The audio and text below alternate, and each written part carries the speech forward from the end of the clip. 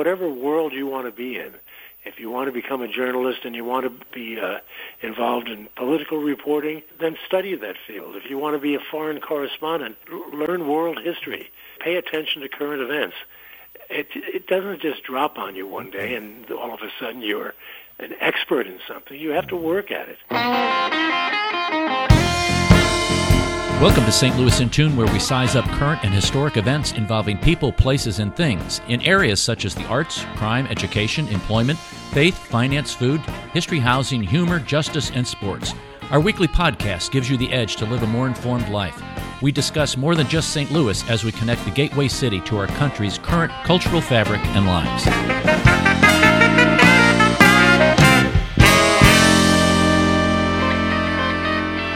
Great time with our guest that we're going to be having on here. I call him journalist extraordinaire.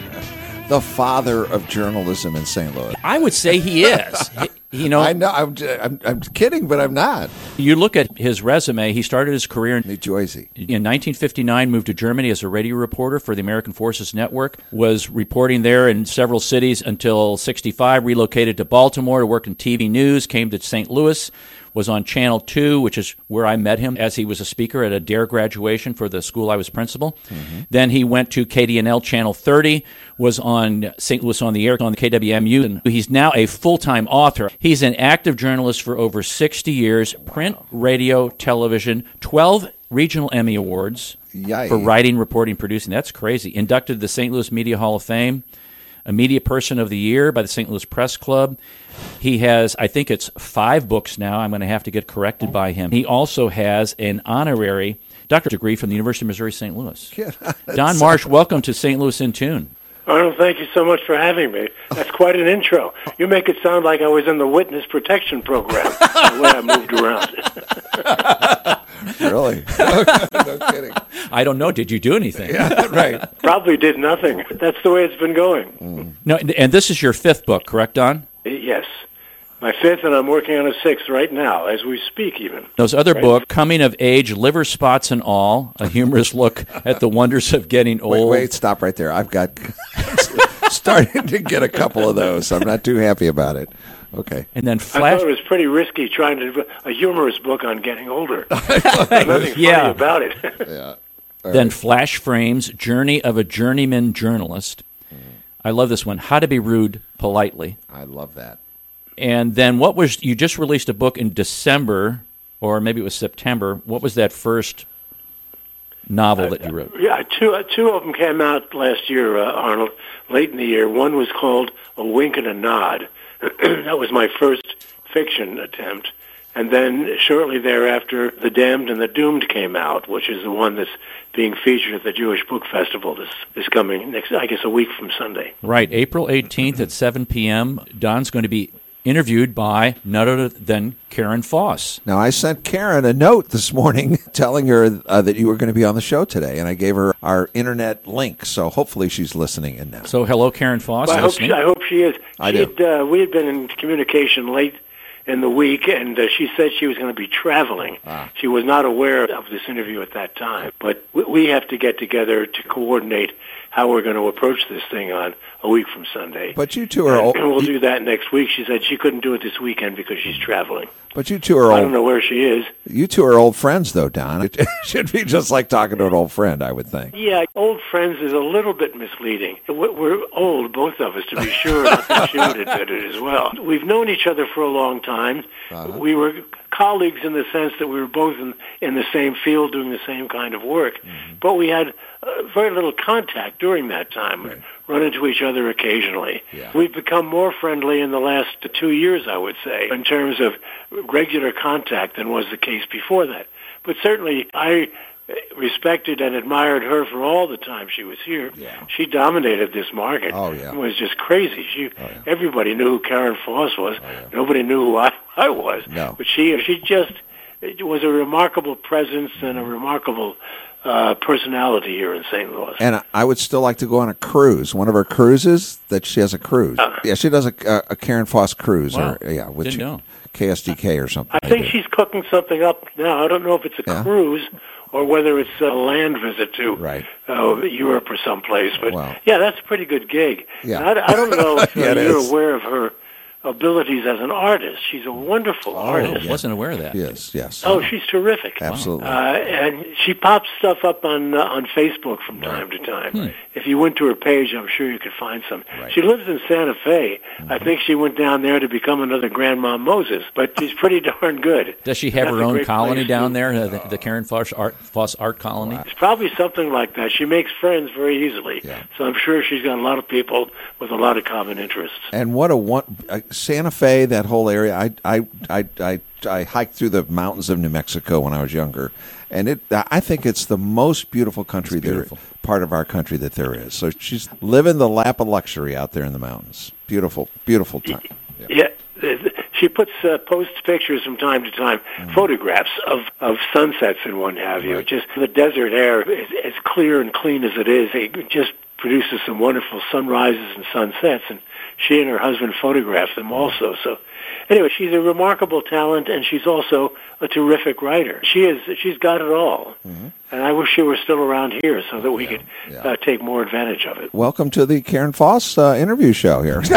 Just kidding. Well, why I know, not? but it's Why true. not? I know. You're right, though. You're right on all that, Don. She is a remarkable lady. Yeah.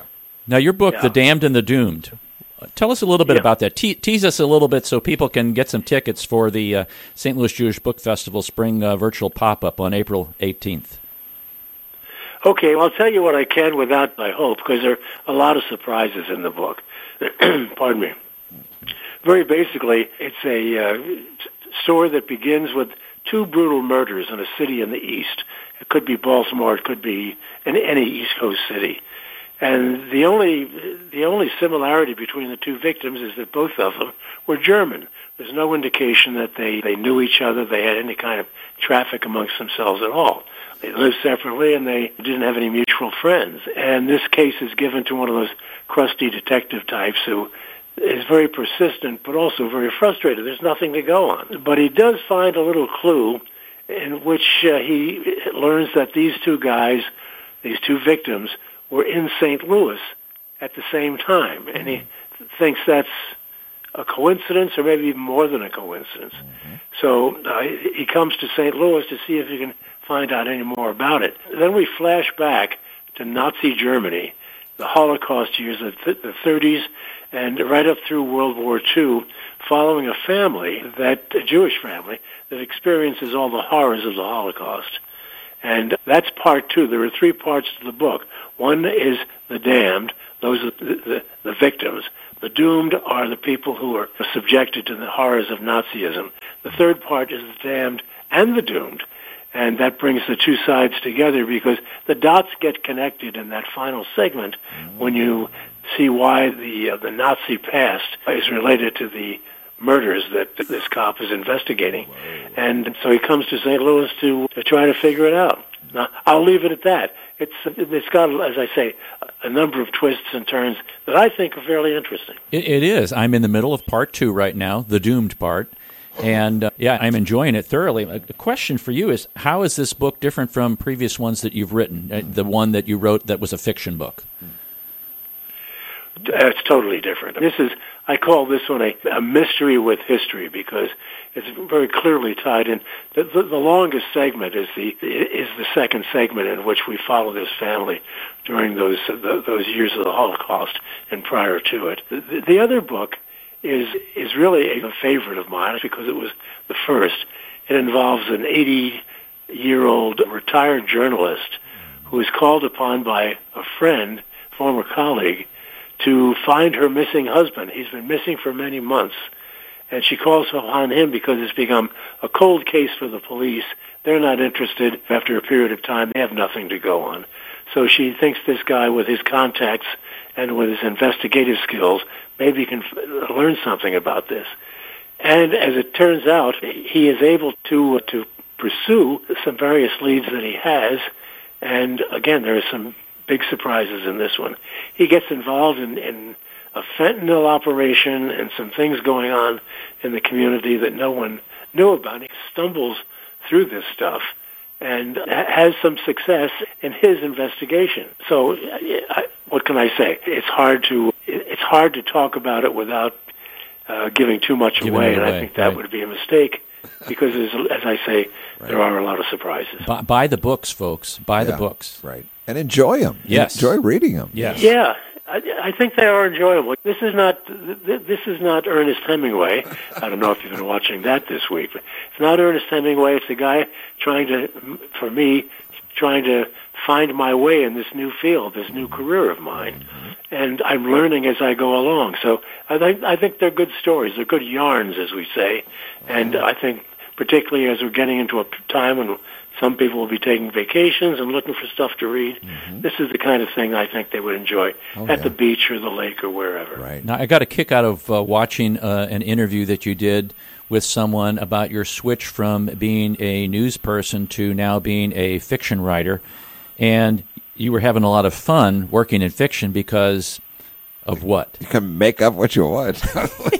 Go ahead. You create your own world. This is really terrific, particularly at a time when a lot of us can't do a lot of the things socially that we would like to do. You really can sit in a room and make up your own world and have people do whatever you want them to do or not do what they should do.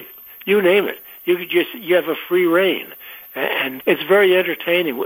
As I've been writing these things, the first one, The Wink and a Nod, I had the ending in mind before I did anything else, because I knew I had to construct everything to lead to that particular ending. But as I was writing it, I'd keep going on these paths that I had not intended to use at all, but you write and say, this might work and that might work. So you're reading it along with writing it. You're doing both at the same time, sometimes not knowing where you're going at all and having to patch together a repair, like fixing an inner tube. You have to put a patch on it to get to where you want to go. So did you have a general plan, like an idea for this particular book, The Damned and the Doom, and then it just, like you were just saying, just evolves and writes itself?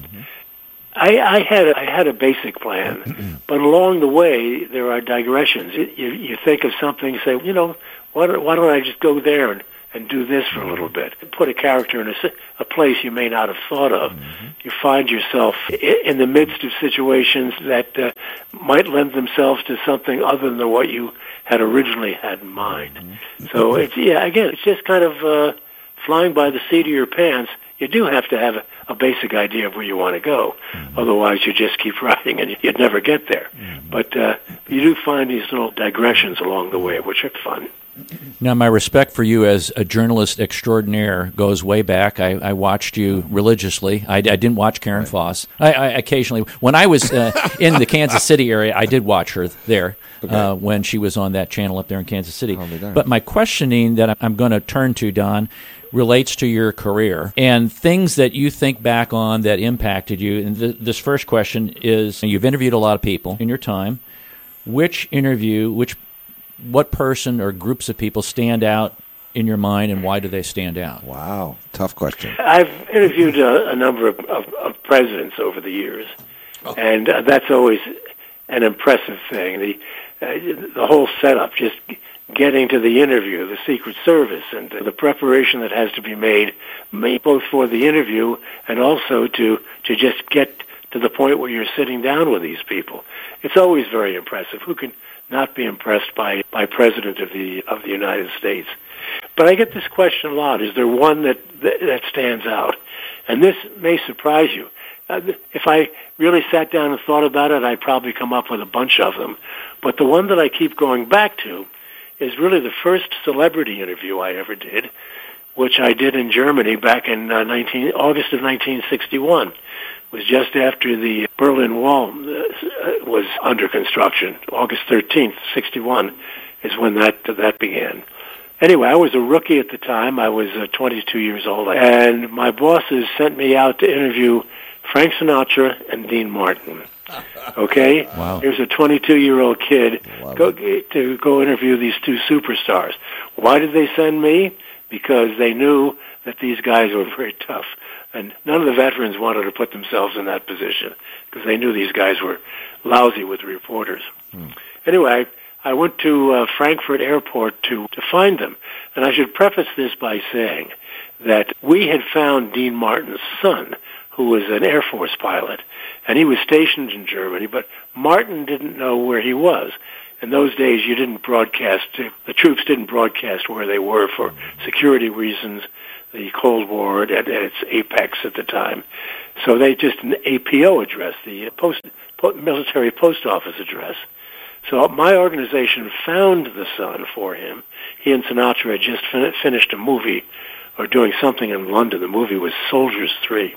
In any case, the deal was if we found the kid, then we would get to interview these guys. They agreed to that.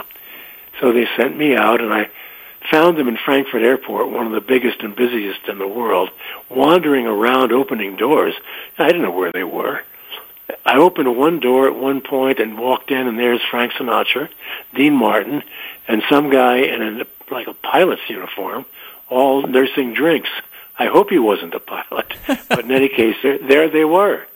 And so I identified myself and started the interview. And I said, "This is Don Marsh in Frankfurt with Dean Martin and Frank Sinatra." And Sinatra says, "Not me, pal." Okay. And it started, "This is Don Marsh at Frankfurt Airport interviewing Dean Martin." And my first question was, "Dean, as a father and as an American, what do you think about what's going on in Berlin? They're building this wall."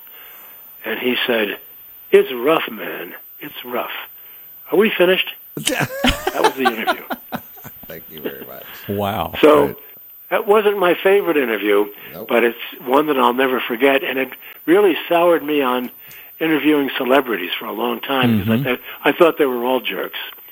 And a lot of them are, but a lot of them are not also. A lot of them are gracious, and are willing to talk to people. I'll tell you another story about a celebrity that you might find interesting. Tell me if I'm rambling on too long. Oh, no, please. Henry Fonda came to town when I was in Channel 2, and I was doing the noon news at that time. And he was appearing at the American Theater, as I recall. And I've forgotten what play he was in. He was playing a president, but I've forgotten the play. In any case, he comes walking in with an entourage of 2 or 3 people, and they came up to me and said, "Look," this is in the 70s, by the way. They say, "Look, talk to him about whatever you want, but don't mention his daughter, Jane." Why? Because he gets a lot of questions. She's taking all this heat for her trip to Vietnam, and he just doesn't want to get involved in the dialogue.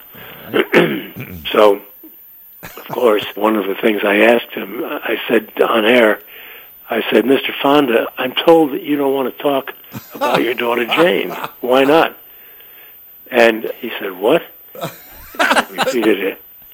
And he said, "Who told you that?" And I says, "The gang what brung you, the guys that you're with." And he went on, and it was a very emotional thing. He said, "Let me tell you this." He said, "Jane is my daughter, and I love her. And I'll talk about her any time, any place, to anyone, as I say. She's her own person. She does what she thinks is right. I love her. She's my daughter." I thought it was terrific. Great answer. You know, what a great way he didn't want to talk about it, but he did, and he did it in a very emotional, heartfelt, and I thought a very important way. Yeah, very loving and respectful way. Yeah. I don't know what these guys thought. One of the things that I found in working with German, I was a civilian working for the American Forces Network. There are 250,000 GIs, and plus their families over there. And so this radio station's the service was to keep these people informed. They'd have some place to turn that they could understand. It also taught a lot of Germans how to just speak English, by the way. But I had opportunities often to interview generals over there. And always the general's aides would come up and say, "Don't ask him this and don't ask him that." And then when they say that, which is stupid to say to a reporter, Yes. of course, let them tell you to shut up if they don't want. Let them tell you that they don't want to talk about it. And always the generals They didn't get to be generals by being stupid or surly or impolite. Right. They got to be generals because they're smart. And so they would always have an answer to any of those questions. And it just almost never failed that the aides would take that approach. So I think that helped me, when I had an opportunity to talk to Henry Fonda, and they said, don't ask him this. It turned out to work out even better than it might have had they not said anything. Now, as you look back on your time in the industry, what has changed in journalism, in your opinion? Oh, God. Oh, yeah. Everything. Going back to my first days in television, we'd go out on a story with the reporter, me, and 2, sometimes 3 cameramen, a sound man, and what have you, about 600 pounds of equipment in steamer trunks that you'd have to lug around, tripod and lights and all the rest of it. Now the reporters go out and they hold the camera in their hand and they do all their own editing in the field. In our day, it was film, of course, 16-millimeter film, and which it became videotape. But now it's everything's digital. And now I don't want to sound like the old guy saying it was better back in the day. I don't know as it was better. It was just different. I think there was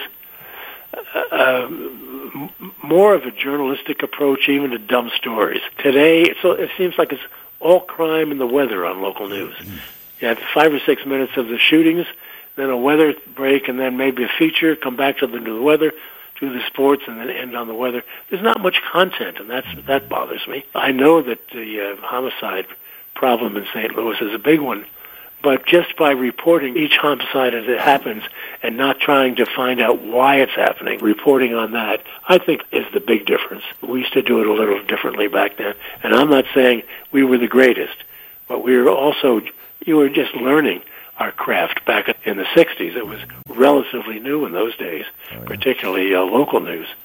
So, that's been the big change, the technology. I mean, I've reported live from Africa and from Central America and from Europe with a signal bouncing 40,000 miles into the sky, then bouncing back to go 3 miles from downtown St. Louis to the KTVI studios or the KDNL studios. Wow. So the technology has changed. And there's such a turnover in personnel anymore. Channel 2 has been a big exception in that. They have a lot of people who have been there a long time. But I look at Channel 5, and every time I look, there's someone new, and then I look the next night, and they're gone. They don't have time to learn the turf, and there's no institutional memory. So those are the kinds of things that I look at. Yeah. It's fairly disappointing. Right. I think the biggest asset that a station has, radio or television, are people who know the players and know the turf. For instance, if Gene McNary got run over by a truck, God forbid, today, 2/3 of the reporters in St. Louis wouldn't know who he was. He was a pretty important guy around here for 20 years. Yeah. And so they would ignore the story because they didn't know him. One of my former employers, St. Louis Public Radio,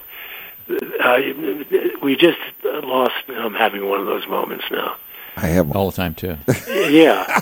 Oh, you'll know who I'm talking about. The perennial candidate who died while swimming last week. Bill Haas. Oh, I can't believe it. Bill Haas. Bill Haas. Yeah, Bill Haas has been a fixture here for years and years. And he was a nuisance. He was a pain in the neck. He was smart.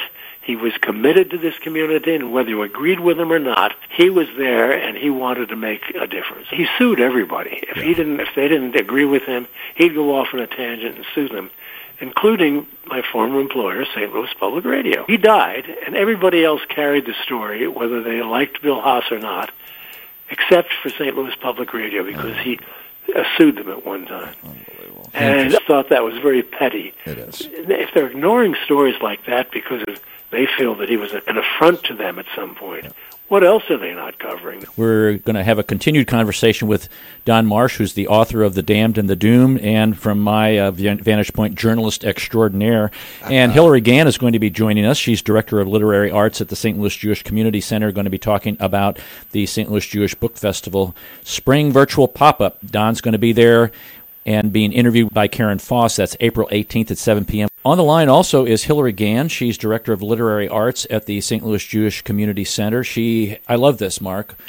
She has been an ecologist, line cook, candle maker, package tester, and museum educator.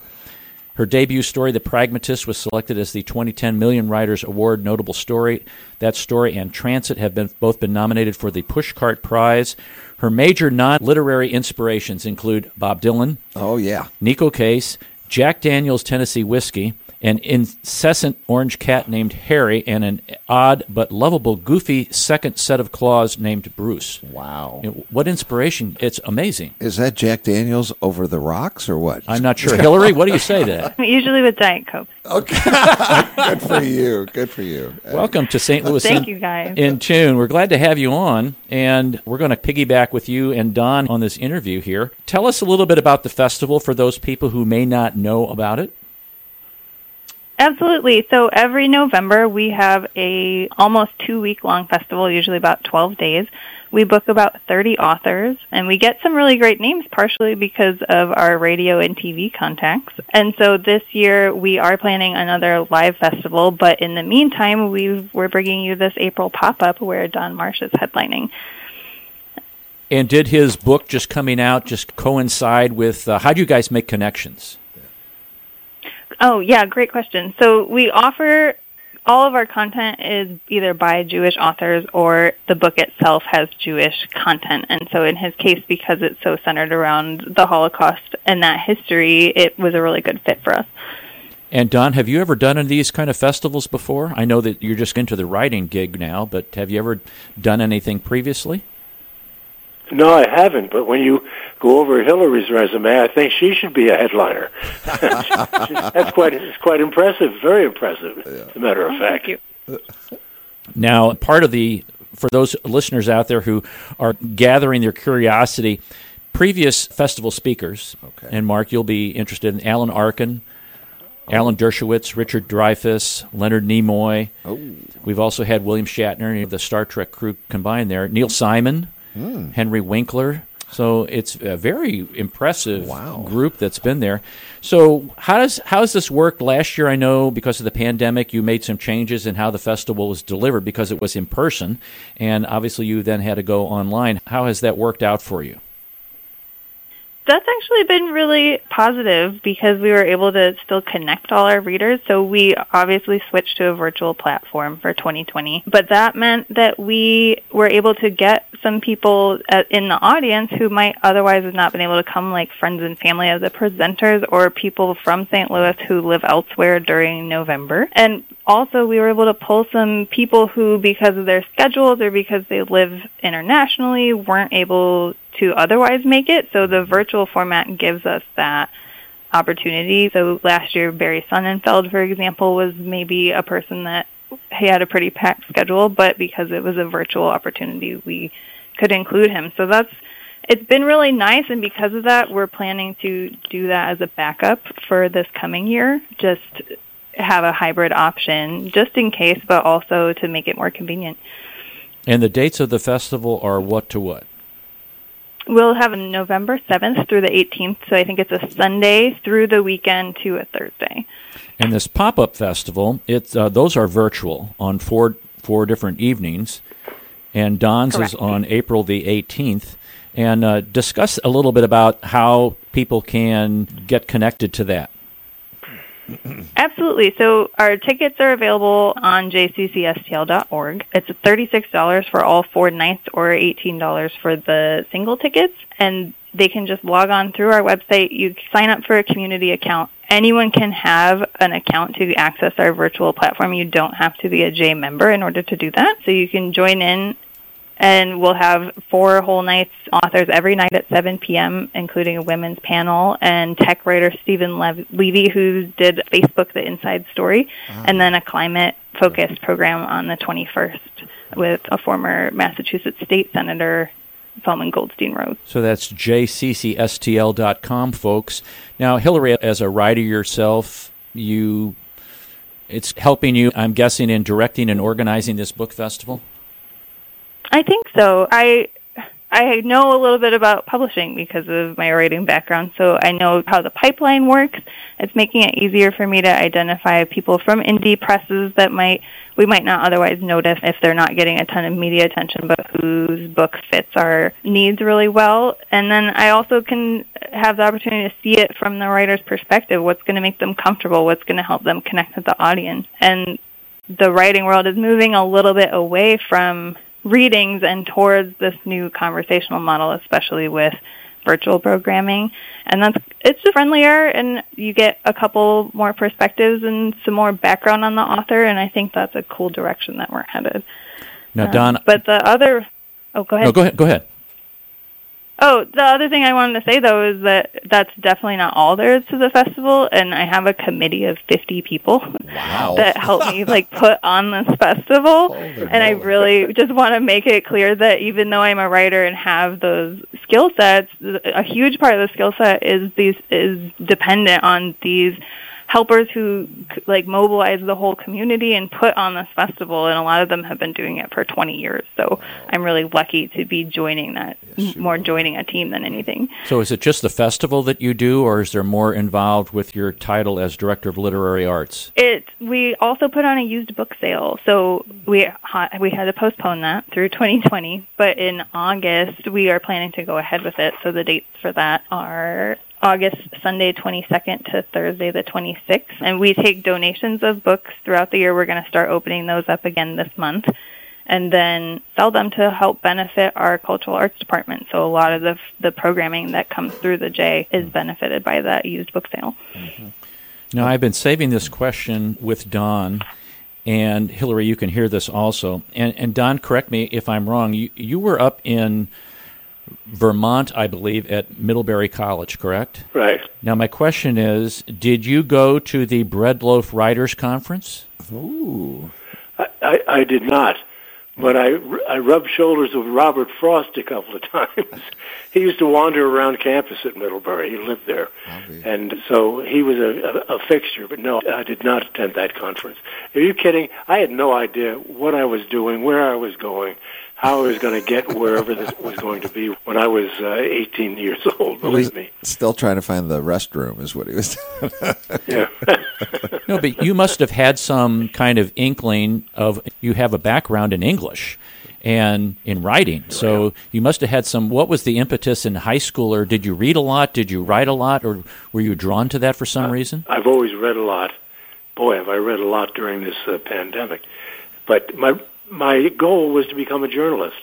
My brother was one, and he was 6 years older than I, and I admired him and the field that he was in, and was always leaning in that direction. As a matter of fact, I followed him overseas. When I went to Germany, it was because he was over there as a civilian working for this radio operation, and he advised me that at one point that there was an opening over there. If I could get over, I might be able to land it. And so I sold my car and whatever else I could do to raise the money, and flew over and learned when I got there that the opening had been filled the day before. So it was a question of hanging out for, I think it was 3 months before another opening occurred, and I was able to get it. What do you remember about Robert Frost other than him hanging around campus? Was he like one of those groupies? Did he go to the local coffee shop or something? Were they listening or following him? When he was on campus, it was coming primarily to lecture, and he was as old then as I am now. I remember looking at him and saying, "Man, he is really old." And that really stings now when I think about it. That's brilliant. So, Hillary, you were in California, I believe, before you came to St. Louis, correct? That's true, yeah. Okay, now, so what was the draw to come here other than toasted ravioli? That's a big draw, you guys. It is. But, yes, it is. My husband's from here, and he grew up going to the J, playing t-ball for them. But part of what precipitated my move was I wanted to transition into a book-oriented career. So in Los Angeles, I was working for the Natural History Museum there, and they are an amazing institution. I loved my work for them. But one day they opened this new department, and they announced it to all the volunteers. And they were so excited and had so many questions and really wanted to be part of this new thing. And I was looking around and I was like, oh, that is how I feel about books. And so part of it, I transitioned. I took a little time off to start a family and write a book, which did not go anywhere. But got a job in Brentwood at their library, and from there I moved here. And part of my draw here is there's such a robust literary community in St. Louis. You have 3 library systems. They're huge. They pull amazing authors. So many people here go to the libraries and participate in the programs, and I really wanted to be part of that and part of St. Louis community. This is such a hometown. Do you know what I mean? It's such a place where people value local things and being part of their neighbors' lives, and I wanted to tap into that a little bit. I'd just like to ask a question. Hillary, what is it about the Jewish community, and it's certainly the case here, but in other places I've lived as well, that the community always is cohesive around the arts, whether it's books or other kinds of artwork. It just seems to be ingrained in the Jewish psyche to be supportive of the arts. What do you think that's all about? That's a good question. I couldn't say with any certainty, but I think just that education is such a big part of Judaism. And in education, you're exposed to the arts, and it's part of expressing your love for the world and your creativity. And I think that is it finds a home in places like the J very easily. It can be traced back centuries. This has always been the case, it seems, if one looks at history. That's a great question, Don. It's going to be the In Tune show with Don March. I'm just kidding. Guest co-host. No, but those are really interesting questions. Yeah, they are. So, Hillary, as you look at the festival and your experience there so far, where do you see it going? Do you have some dreams or aspirations or goal for the festival, other than, obviously, like last year, the pandemic and getting it online and things like that? Yes and no. I'll confess to you that this is my second month in the job. So I still have a lot to learn about what we do and what the book festival is already. But like I said, St. Louis is such a rich literary community, and I'm hoping that one day people will just think of the J when they think of that literary community, that will be ingrained in it the way that the libraries are, and be a community pillar for everyone who loves and creates and imbibes literature. And one of those pieces, one thing that I'm interested in this year at least, is more representation of genre literature. So sci-fi, mysteries, that sort of thing, because I think those are the categories that have huge waiting lists at libraries that people really love to read for entertainment, and that they follow the genre, and I would like to find a way to celebrate those. That's a great comment there. Don, you've got all this wisdom, and I'm being very serious here. I really admire you and what you've done in the industry. You're going to give some sage advice to some budding writers, and you probably get this question all the time. When I talk to people who are experts in the field, who have been in it, and they've done it, they've seen it all, and they've lived it and breathed it, what do you tell budding writers or journalists? What advice do you give them? That is particularly, it's all communicated through the written word, even though it's different today. It's more digital and online and what have you. But you can only get better writing by writing. And also reading, and also studying whatever world you want to be in. If you want to become a journalist and you want to be involved in political reporting, then study that field. If you want to be a foreign correspondent, learn world history and pay attention to current events. It doesn't just drop on you one day and all of a sudden you're an expert in something. You have to work at it. But the bottom line is that communications is to such a degree based on the written word. You have to learn how to really become as proficient at that task and that skill as you can.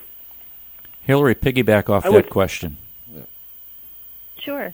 I do want to repeat what Don said, is that work is the thing.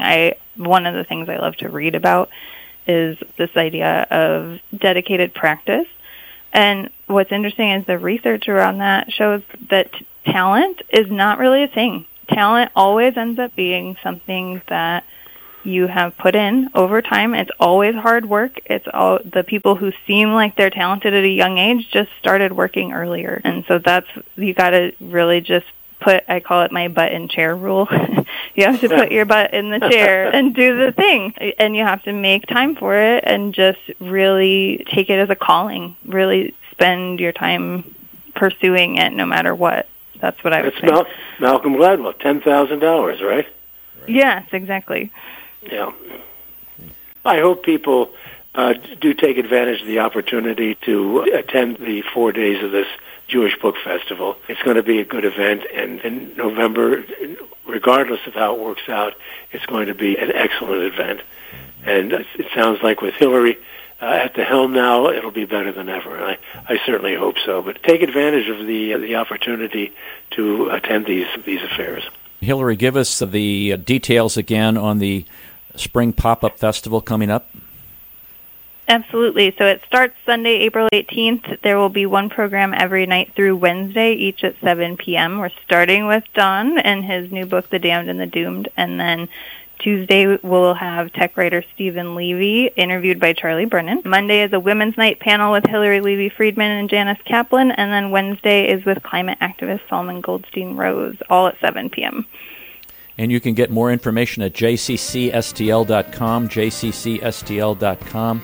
Hillary Gann and Don Marsh, thank you very much for coming on St. Louis in Tune. And come back and visit again, please. We appreciate you listening to this episode of St. Louis in Tune.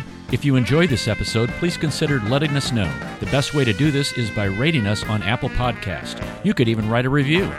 St. Louis in Tune is produced in cooperation with KWRH 92.9 FM and Motif Media Group. For St. Louis in Tune, I'm Arnold Stricker.